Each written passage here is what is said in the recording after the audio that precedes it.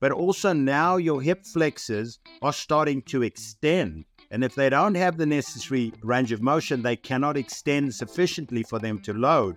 And if they don't load, then bringing your knee back for resetting your foot is now no longer a elastic return. It's not a reactive movement. It's a proactive movement. And you literally have to pick up your feet. It's the reason why old folks stumble and fall. Welcome to the Run Form Podcast. I'm Bobby McGee, running mechanics expert. And I'm Matt Pendola, your run-specific strength coach. Matt and I have been working together for almost a decade on some of the top athletes in the world, and we've decided to share that process with you guys. Hey Matt, what's going on? Good to see you again. It's been a while. I miss my regular Matt Pendola fixes, right? My Yearman fixes. And I think it's been over 3 weeks now that we haven't seen each other. So hope you're doing well. Good to see your face. Yeah, good to see you too. That's one of the things I love about doing the podcast with you. I was telling that to one of my good friends. I get to talk to Bobby about the thing I love the most every Wednesday. I always really look forward to it.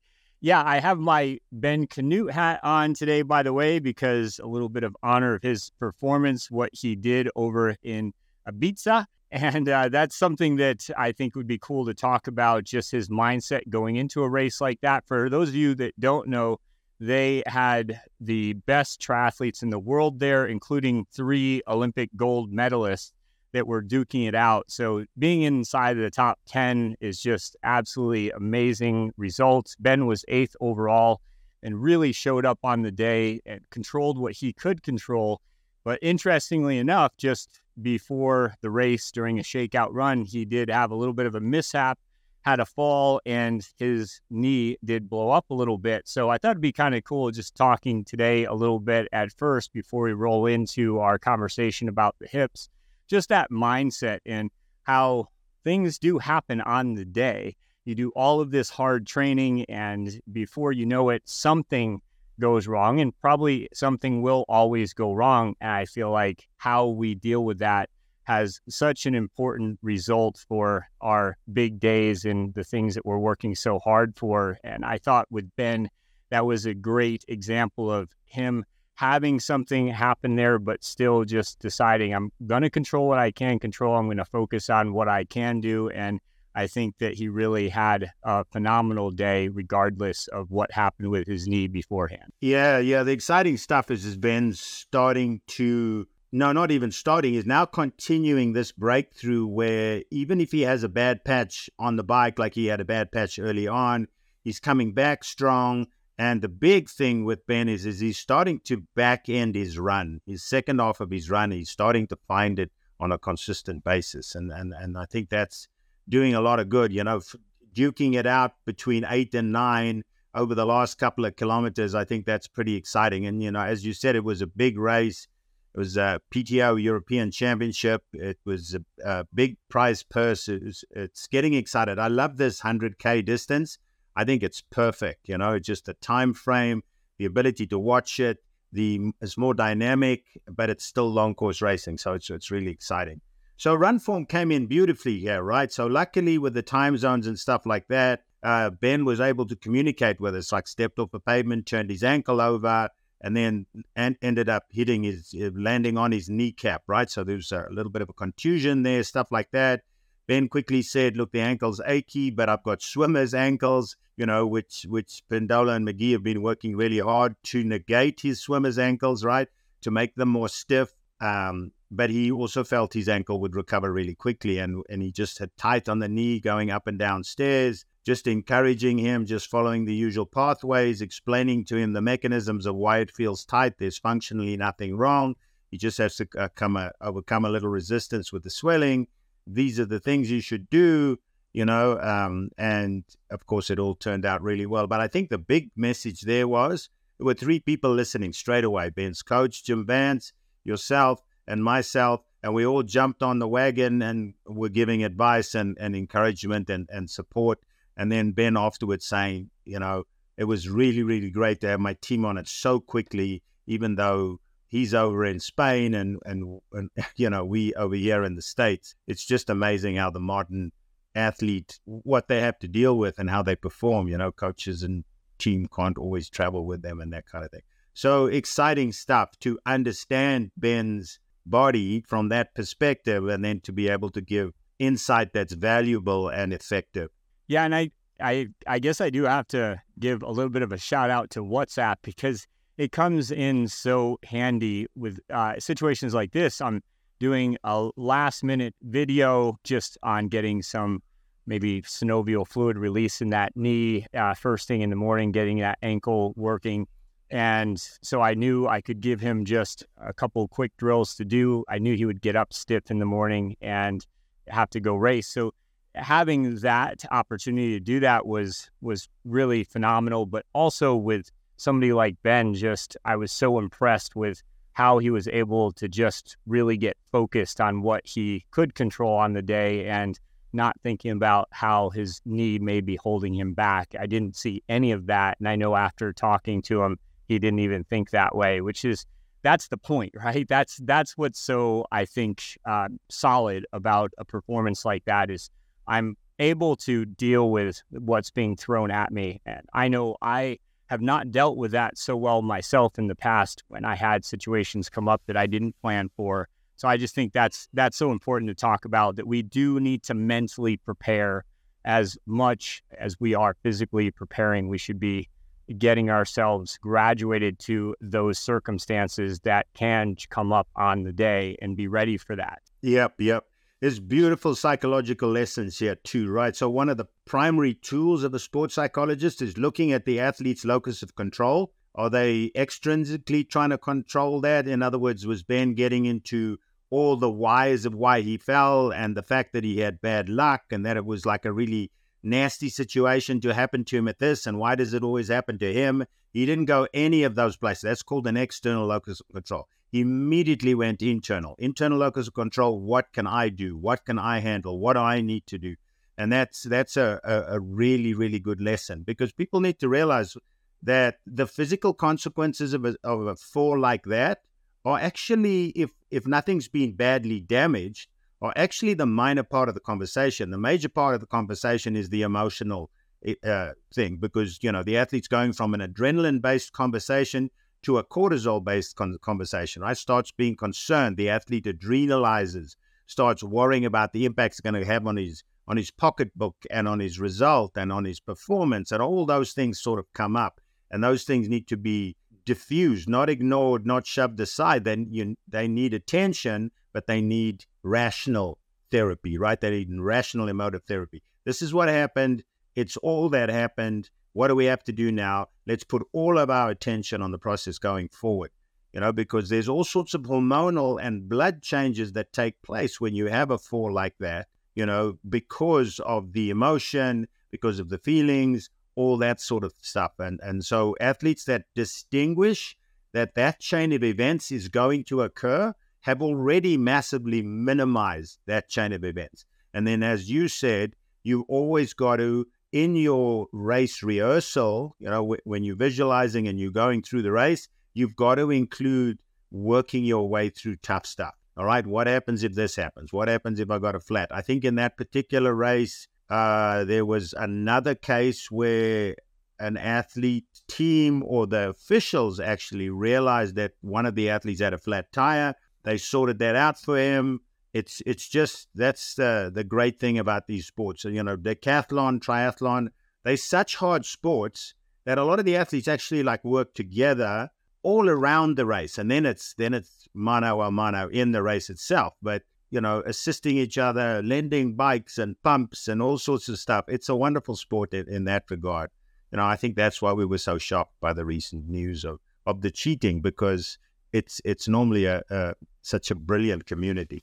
Yeah. And I think, focusing on what it is that you said before, I think with injury versus, is this a knee injury, for example, and is this something that we think could do more harm than good or have damage to the athlete? We didn't feel that way about his fall. So that is important to note, that I don't think you necessarily should race no matter what, but as long as it was a situation we felt like we could do safely and effectively, then we're going to do it. And on the day it worked out, and I was really proud of Ben for that. And yeah, the overall culture, the community in triathlon is just amazing. So I believe that athlete only ended up losing 15 seconds in transition where it could have been the end of his race. Yeah.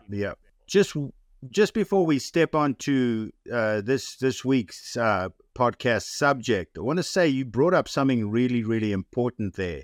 You determine whether there's going to be more damage done and whether you're going to damage the rest of the season if you go forward after an incident like that. And I think that's critical. The big lesson, of course, is when you're training and you always, you go into a period of a week, 5 days, where you're going, I got a little bit of a niggle.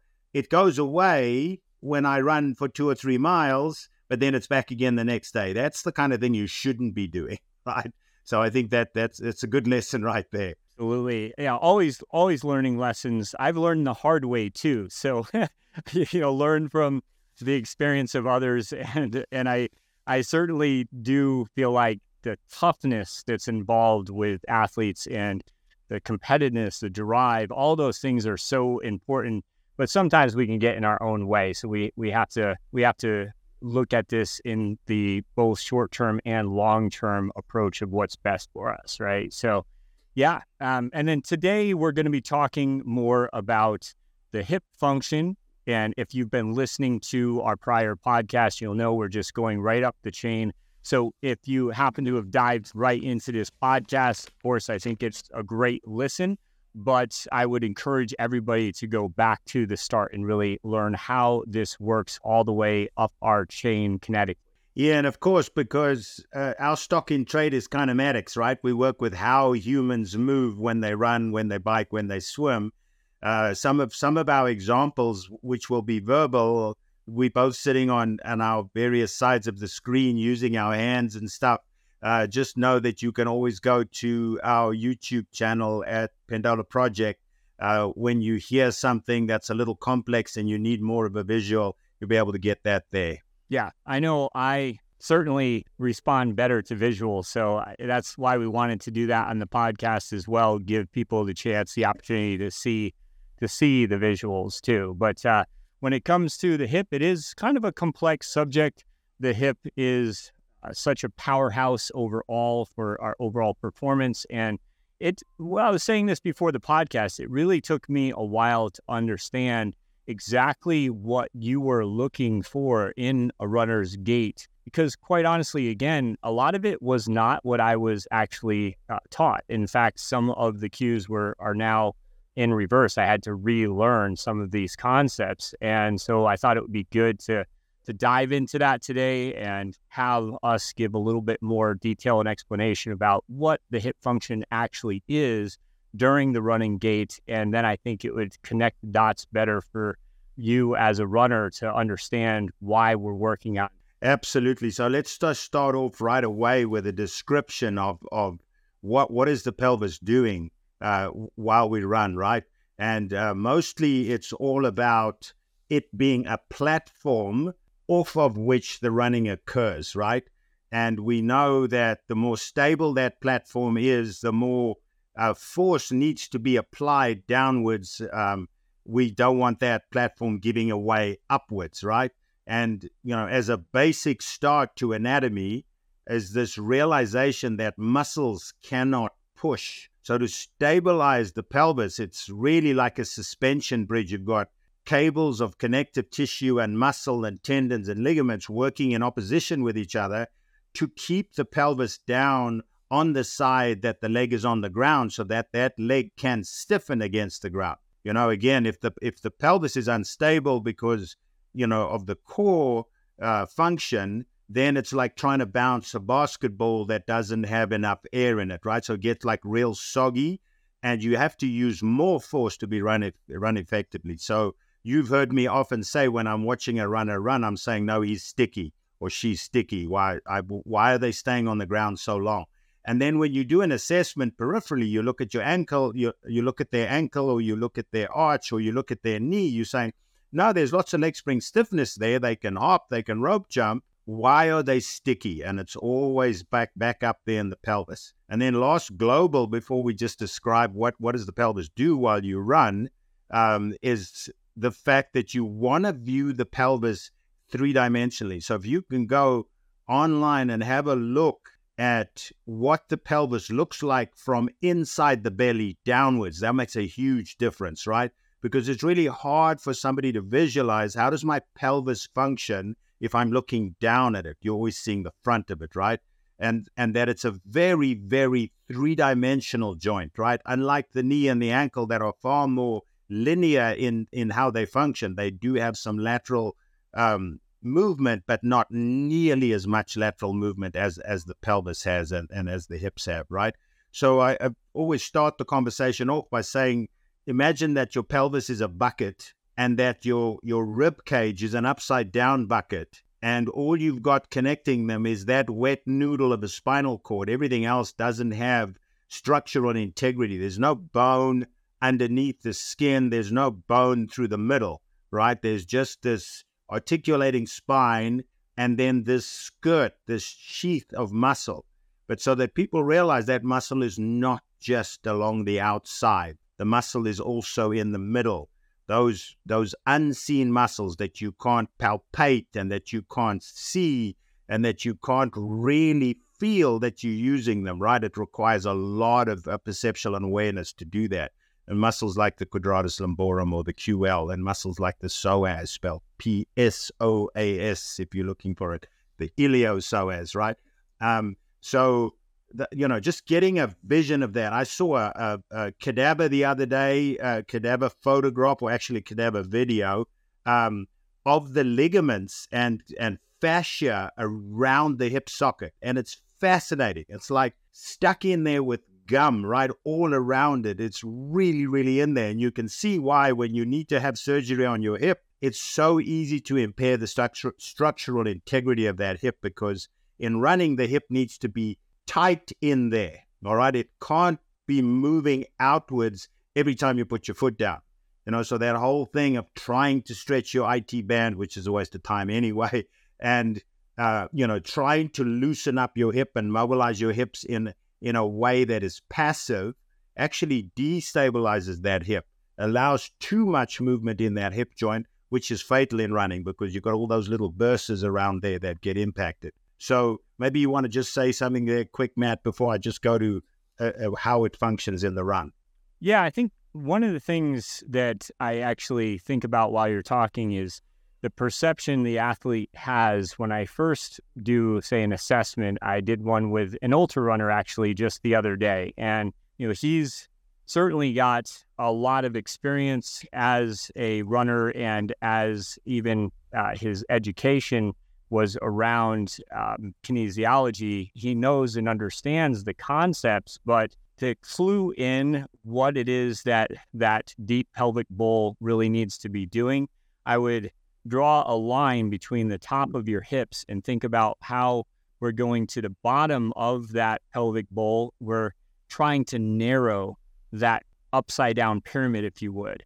And that's just a little cue that I think about when I'm trying to do something like, let's say, a Copenhagen that I've talked a lot about before, how good it is to really work on the groin muscles, the adductor muscles that allow you to be able to control that position a little bit more, but also because it is a deep core activator. And so a drill like that is going to be so important to start feeling what that hip can do in that more narrowed position. And so that is what we want to be able to get while we are in sync with our gait. And that's not something, again, that we can think about at the time. That's why I think doing drills like the Copenhagen or exercises like that can be so important for us as runners, so we can start to cognitively think about that and, again, graduate those steps a little bit more towards what your response is going to be while you're in that running. Yep. I think if you, again, that three-dimensional picture, right? So you look at your abdominals, which are sometimes considered by people as your only core muscles, but there's so much more to the core, right? And you and I talk a lot about that. But if you look at your abdominals, those muscles that create abduction, those muscles that create adduction, you think, okay, why are those muscles important, right? So the abdominal muscles and the lumbar musculature, right, as well as the internal musculature, their job is to keep the chest on top of the pelvis so that when you do elastically release and you do drive forward, that that chest is not falling offline and you have these power leakages coming either out the top of your SI joint or out of your hips or out of the front of your pelvis, right? So you've got to have your chest on top of your pelvis, which is governing the drive line. And then the adductors and abductors, they try to get your knee, keeping your knee moving forward. So they stabilizing that knee going forward. Often middle distance runners or even, higher end distance runners that can run considerably faster than their easy pace will complain about groin soreness when they do their first speed workout. And the reason why that is that as your knee comes through, centrifugal force is trying to throw your knee outwards, right? It's trying to externally rotate your thigh, and all those little groin muscles have to work at keeping that knee inwards, and they get overworked. And that's often why when you do speed work, it's because they've been fighting to keep your knees straight. And similarly, if you have dysfunction in your knees or dysfunction in your ankles, like, overpronation or anteversion or something like that, or you externally rotating your feet, it's putting more stress on those pelvic muscles that are not prime movers in the running gait. Yeah. And I think another thought I had, because I do talk about movements like the Copenhagen a lot, but I wanted to be sure I at least cover in run form, we have dynamic mobility drills, and we have a lot of drills on single leg where you actually do have to get both that internal and external range through the hip, through the movements. And in our banded dynamics, we start with just learning how to really properly hinge the hips, right? So as you are folding those hips and as you are hinging, you're getting that internal rotation. And that is the response we want. We're getting that on your feet. To get back through that position to a standing position, now that's when you're getting more of that external rotation, all while kicking in good co-contraction between the muscles that need to help to stabilize and center that hip. So I just wanted to point that out, is that we do believe that we have graduation in these movements that you can really learn as an athlete. And I refer to it a lot of times as athlete anchors. So that's, again, an important part in the program, because people do feel very vulnerable when they just start off with something like a Copenhagen. And I get a question like that often is, if you love the Copenhagen so much, why am I starting with a hip hinge in the series? Well, because we do want to look at that pattern matching and recognizing those feelings and building into things like your Copenhagens in your base training and your phases, which may come later. Yeah. So, again, as you speak, I'm doing what I used to do in my kinesiology exams when I was at university. I'm popping right out of my chair and I'm going, let me feel how that works. Let me visualize how that works.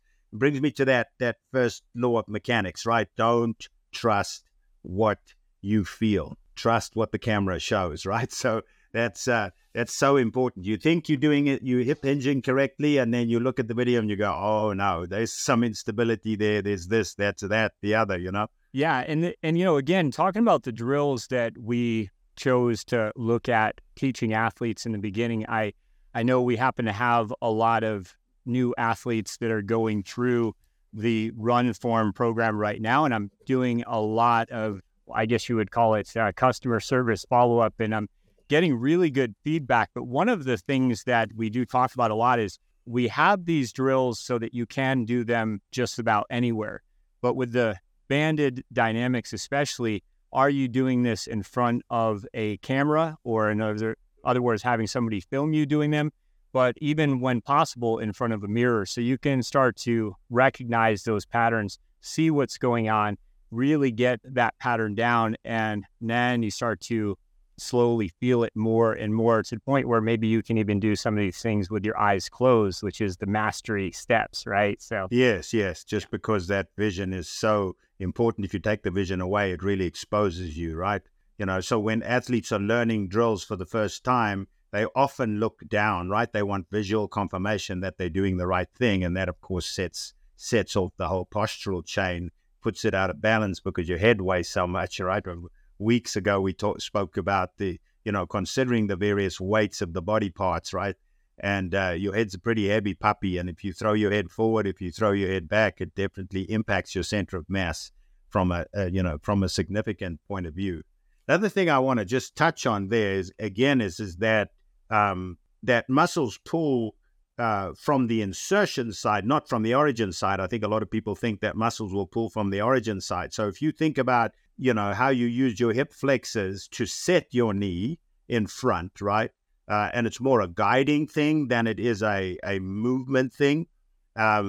People need to know that if your pelvis isn't stable and you fire your rectus femoris, which is your middle quad muscle, it pulls your pelvis down, and so it anteriorly rotates your pelvis. Similarly with your hamstrings, they will posterior rotate your pelvis if your platform isn't stable from your core, so having that neutral pelvis doesn't mean to say that the bucket is upright. The bucket's leaning slightly forward, right? But it's all connected up the chain. So that's important. Yeah. So when it comes to the sorry, I was going to say, Bobby, just to give a visual, I know this kind of clues in on, I've taught this at camps before. If you look at origins insertions as being a door and you have that insertion where you have that door knob and you're going to turn that doorknob and you're going to pull the door, and it swings very smoothly and evenly off of those hinges, right? And the hinges are going to be that origin. So with really good established hinges, you're able to get better attachments, in other words, and with a better established overall insertion origin trained to do that, it does it very well. It does its job nice and smoothly. You can open that door smoothly every time. And so, use that kind of visual in your mind to understand how this pulling does work. Al, it's a brilliant analogy. I love that. So the handle is the insertion. The hinges are the origin. It makes complete sense. Yeah, it's a great one. I will steal that from you, man. Yeah.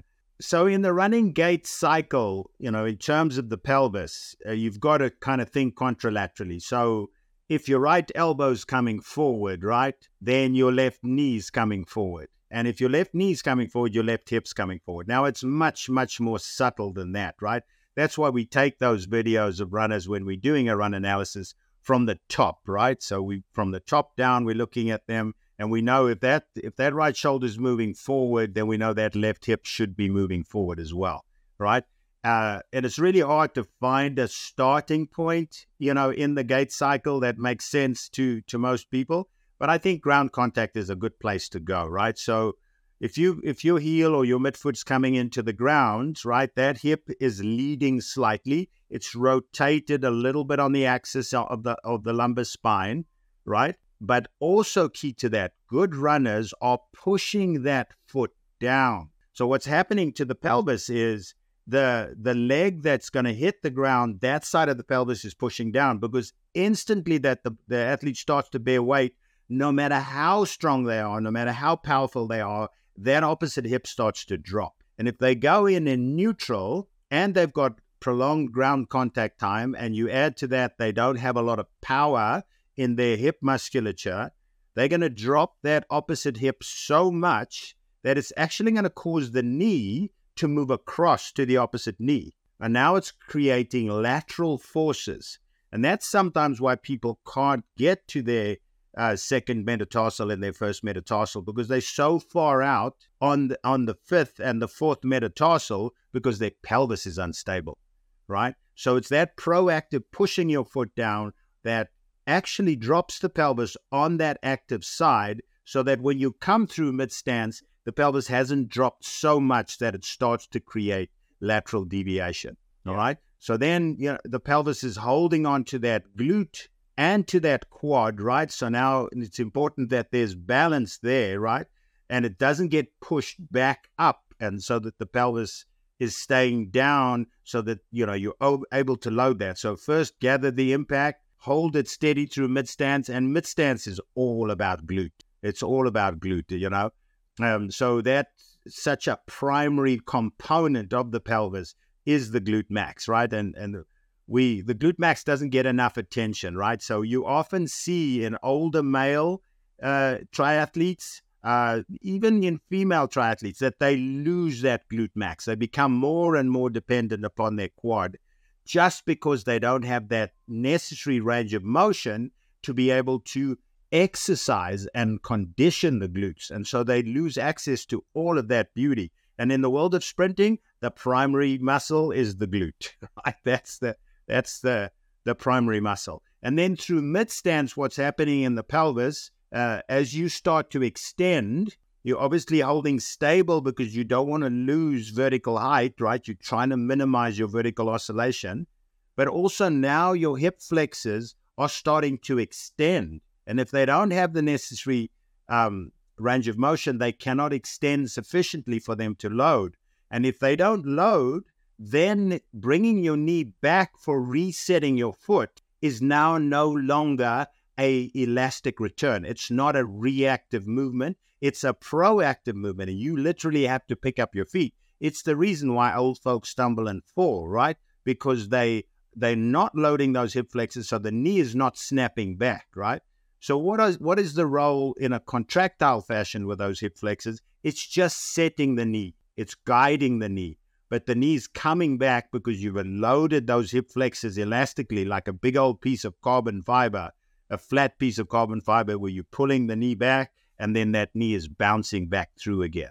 Yeah. And so as you toe off, it's all about stability. It's all about having those hip flexors loading fully so that the knee can come back. At that point in time, it's the elastic return from the knee and the lower triple springs, from the knee, the arch, the Achilles, the ankle. Yeah, and you look at some variables there because you talked about a concept I think I want to touch on a little bit more for people to understand about beating gravity down.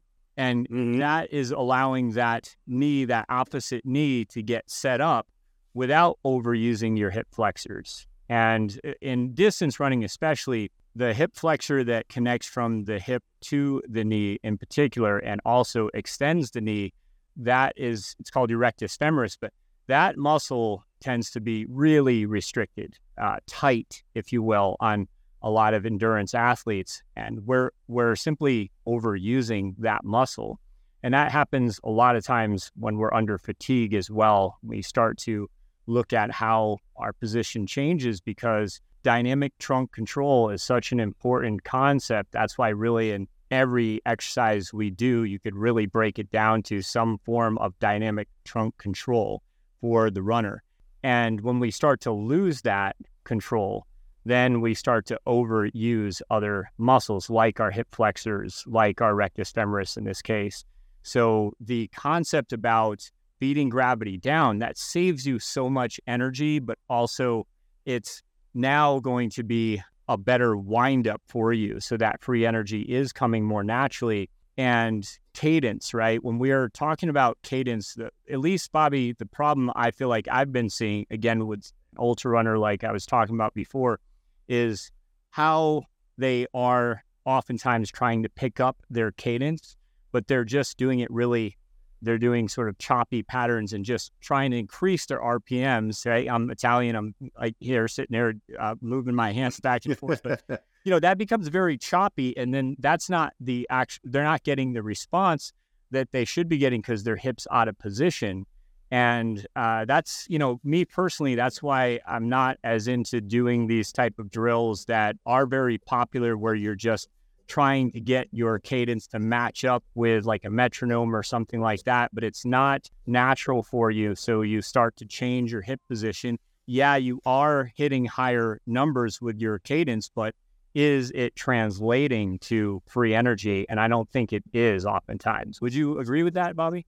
Yeah, absolutely. No, I definitely hear what you're saying there. So that beating gravity concept that I always talk about is there's twofold benefits from that approach, right? Is one, it's the anti-reach drill, right? So your job is to get your foot down so that you don't reach. Because if you reach, now you have a mechanical deficiency, right? Your shin angle is going to come down and so on and so forth.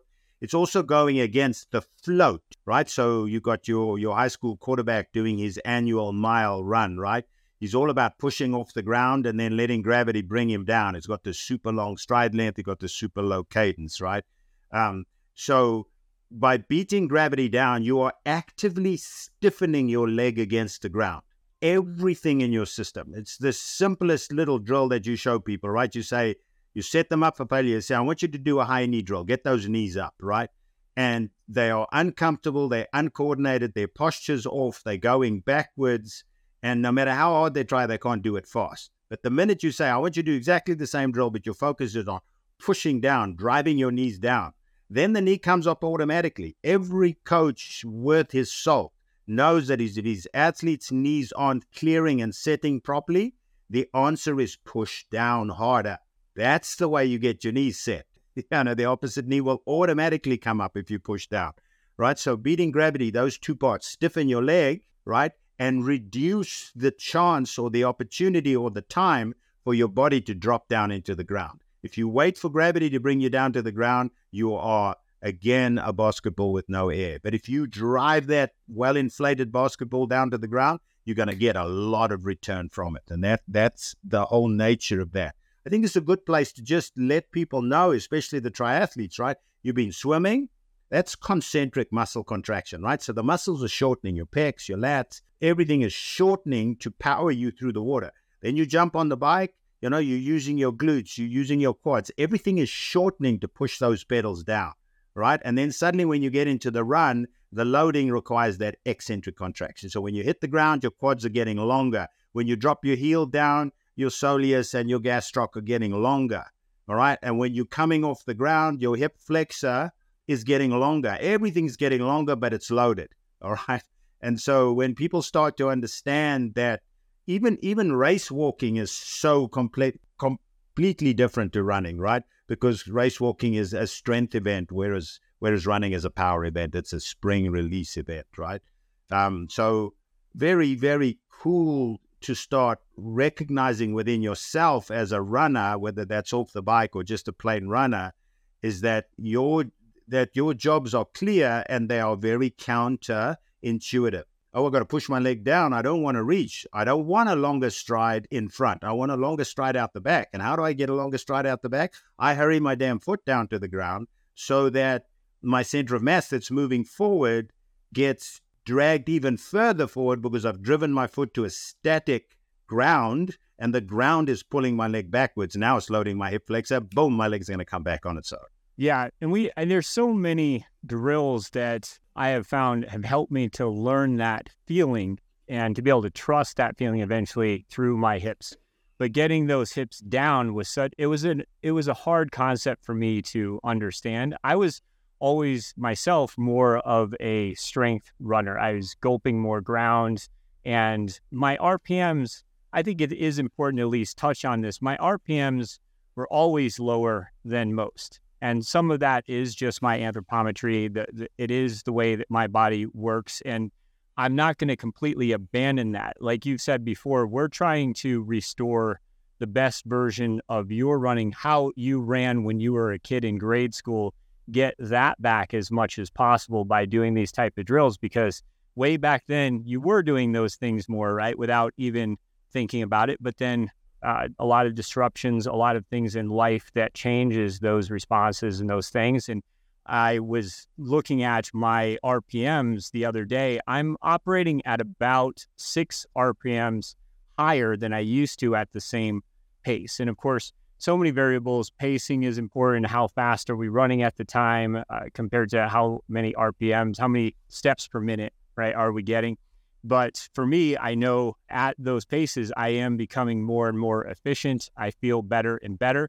But that is not something that I was able to achieve overnight. For sure, 3 months of really focusing on run form over the winter helped me a lot. But it was a graduated response. I didn't push for my RPMs to go up in a day. They just followed. And I now am feeling that without having to think about it. So I just wanted to point that out, that even for somebody like me now, I'm at about 186 in my steps per minute, right? And I'm never going to at what intensity? Yeah, that's when I'm running at 6-minute pace. Okay. Yeah. Okay. So that's not bad for somebody of your length and your leg length. Right. It's interesting how we talk about these things, right? I'm always fascinated when I watch CrossFit videos, and I watch those athletes that are so tremendously strong and so tremendously conditioned. Even they do a lot of explosive stuff. When they run, they are extremely inefficient, right? So it's a question of, if you've got a hammer, you're looking for nails. If you've got a saw, you're looking for a piece of wood, right? And so I often say to athletes that have strength anomaly or that have run form anomalies, right, and things that they could get better at, I say to them that their gift and their curse is they are overcoming it with strength, or they're overcoming it with power. And what are they sacrificing? Economy, right? And so it's hard to tell somebody that's running sub 30 off the bike that you could improve your run form. They're going, well, I'm one of the best that there already is. Yeah, but you could be even better, and that's why I like athletes to train to not only to the demands of competition, but train to optimize what they're capable of. Because someday, if you're an Uber swimmer, like just happened in this race in Spain, right? If you're an Uber swimmer, at some point in time, you're going to have a swim and you're not going to get away, and now you're suddenly going to have to rely on your bike, or you're going to have to rely on your run, right? And you are now under pressure. But if you'd optimized that, you've created further capacity for improvement. And I think that's something important to look at is that if you are well conditioned. I mean, I was standing in near the stadium in Tucson the other day, and I was watching you run to go and fetch something. All right. And I said, I've got to remember to talk to Matt about he's flexing his knees too much through mid-stance. He's scuttling. You had something else on your mind, and you weren't conscious of how you were running, and it was a perfect time for me to observe, because you're running pretty quickly because you're running over a short distance. I said, I've got some stuff we can do with Matt because he's overutilizing his hip strength. Yeah.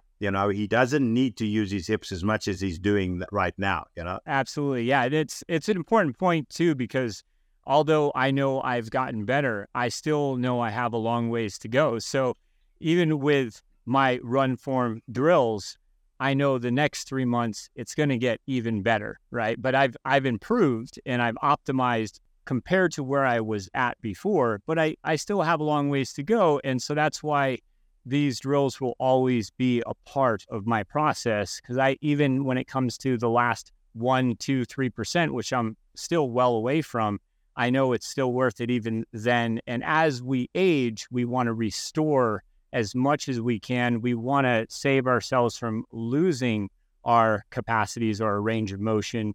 And by doing these type of things, we're actually, I think of it as gaining, right? We're maintaining what we have, and we're even just gaining a little bit at a time. And I think that's the best approach, whether it be for training or nutrition or whatever, right? Yeah. Those sort of incremental micro steps that we can make instead of trying to make big leaps. Going back to the cadence conversation, somebody trying to get in a higher cadence all at once because they're told that they should have a higher cadence based off of some number that they read, right? Versus just finding the best cadence for you and finding what's really optimal there, because we are all different there.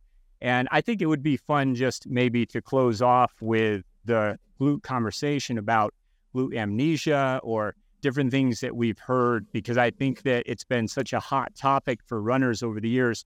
Oh, it's your glutes. Your glutes aren't strong enough. Your glutes aren't strong enough. You need to do more work. And those positions that we've talked about before, getting into athletic anchors, where I prefer trying to do work from the ground up and really get those dots connected, because in my experience, I have not found that glutes are weak. We can always get stronger, but it's more about, are we connecting the dots? Are those glutes firing when they should be? And we're out of position, that's not going to happen, right? So if our hips are not in good position, then we're not going to be able to really use those glutes the way that we want to. So something as simple as getting on the ground, doing a glute bridge, feeling your glutes fire up, that's great. That's fantastic. You can feel your glutes working. Okay, so I don't really believe in glute amnesia, and I don't believe that most people have truly weak glutes at all, really. It's more about let's learn that neuromuscular facilitation, that neuromuscular re-education to connect what we have. And, again, that's why I think it's so important to start with the drills we start with. And then as you get further down your process to success here, if you will, then you can start to even look at, okay, I could get my glutes stronger. They're firing well, but now, I could work on getting them stronger. And then here's specific progressions for that. I just think that people jump to that right away, and that strength that they gain in their glutes doesn't necessarily translate for their skill set. It's not transferable yet. So until we do that, we're doing all this hard work, lifting more weight, but we're not necessarily even getting the benefits of that because we didn't start with that neuromuscular, that re-education concept that I talked about here. Fantastic. Well, I'll use a pendolism here as well. And my pendolism is, I'll end with this, right? So out of what you've just said, finishing off that conversation, is realizing that utilizing your pelvis correctly is a symphonic conversation. It's not a solo conversation, right? There's a hell of a lot that comes into play with the glutes. For example, spinal awareness. I find that when I'm working with an athlete to get their pelvic set optimized, I'm spending a lot of time actually on their torso. Because your pelvis responds to where your torso is, right? So if you do that, set it and forget it. You do that micro set. You internally rotate that rib cage. You get that xiphoid process or that arrowhead coming in and down, right? The pelvis responds to that. So it's easier for people to control their chest. I think people can also understand if they increase their spinal awareness, right? So they start being able to move their lumbar spine even more crucially, because people lose that so easily, learning how to use their thoracic spine and their cervical spine, then the pelvis also reacts to that and gets aligned, right? Because as we've said before, if you contract those glutes while you run, because you're trying to contract those glutes, it's fatal, okay? Because you're just posteriorly rotating the pelvis. You can't release your hip flexors. You can't extend. So that becomes very, very important. And you kept saying, the way that we want our hips to move. I love that because, this ancient, ridiculous, incorrect thing, your glutes aren't firing. Well, they're not firing because they can't fire. They're not firing because your pelvis is not in the right position. And your pelvis is not in the right position for a multiplicity of reasons. But your glutes are just fine because you wouldn't be able to walk if your glutes didn't fire. You know what I'm saying? So, I'm glad you brought up that whole thing. It seems like every week we have a run form myth that we expose, so it's pretty cool. Yeah, and I knew this podcast is a touch longer than our others, but this is probably the more complex conversation we had to have today. And I think people can get a lot out of it.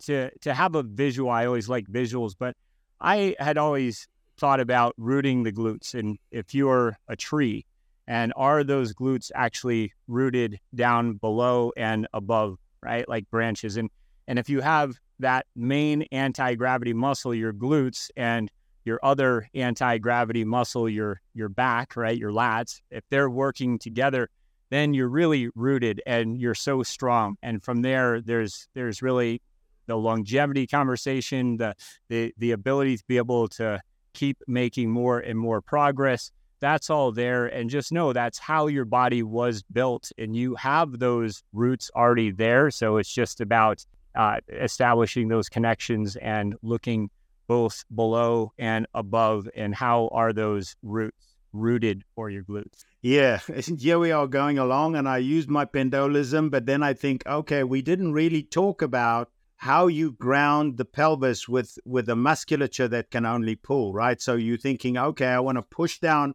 the right side of my pelvis, right? But I've got this wet noodle on top of it. You've got to think like hinges, right? So the pelvis can do too much of this. It can do too much of this, right? And then there's also the various little movements that when it can get slightly displaced. But for people to understand, to push this muscle down can only be pulling on glutes and hamstrings and stuff like that. But there's also the pivot point, which is the spine, that muscles on this side can pull and in so doing push this down. Maybe you can have a closing word about how the QL plays a role in doing that and how those internal muscles play a role in pushing that side of the pelvis down from the other side through pulling. Yeah. Because I know a lot of anatomists don't like the word push at all, but people can push, but they push through pulling. Right. And so, the QL you mentioned, that's your quadratus lumborum, and it's your hip hiker. So if you feel on the side of your hip and you activate that hip hiker, you'll feel it contract, right? So just hike your hip, you'll feel that muscle contract. Now, when they are working independently, that's what they do, right?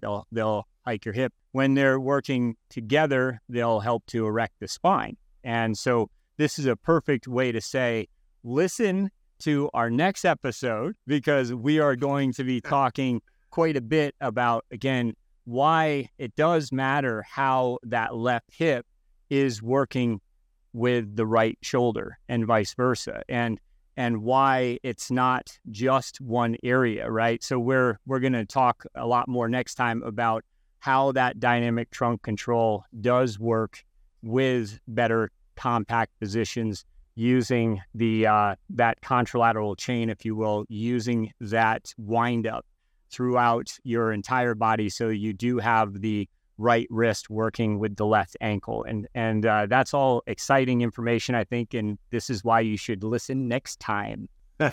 Well, Matt, thank you so much. You said this was one of our longer ones. I got that it was like maybe 15, 20 minutes long, because I so enjoy this conversation, because even my own thinking, I'm going, is that right? That's what I'm seeing. Let me, Matt's just said something. Let me add that to my conversation, Absolutely. Yeah.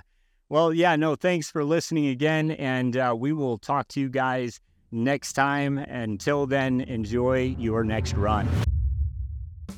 As always, thanks for listening to the Run Form podcast. And as a reminder, we offer a totally free movement improvement assessment on our Pendola Project website. Here, you can get your own personalized protocol that will help your running today. So give that a try. Also, Bobby and I are experts on any question app where you can ask us, any question. So reach out to us directly there. Finally, if you learned anything new today, don't forget to share it with your compadres and leave us a quick review. That really helps us a lot. All the links you need are in the show notes below. Till next time, have a great run. Well, that was awesome. Yeah.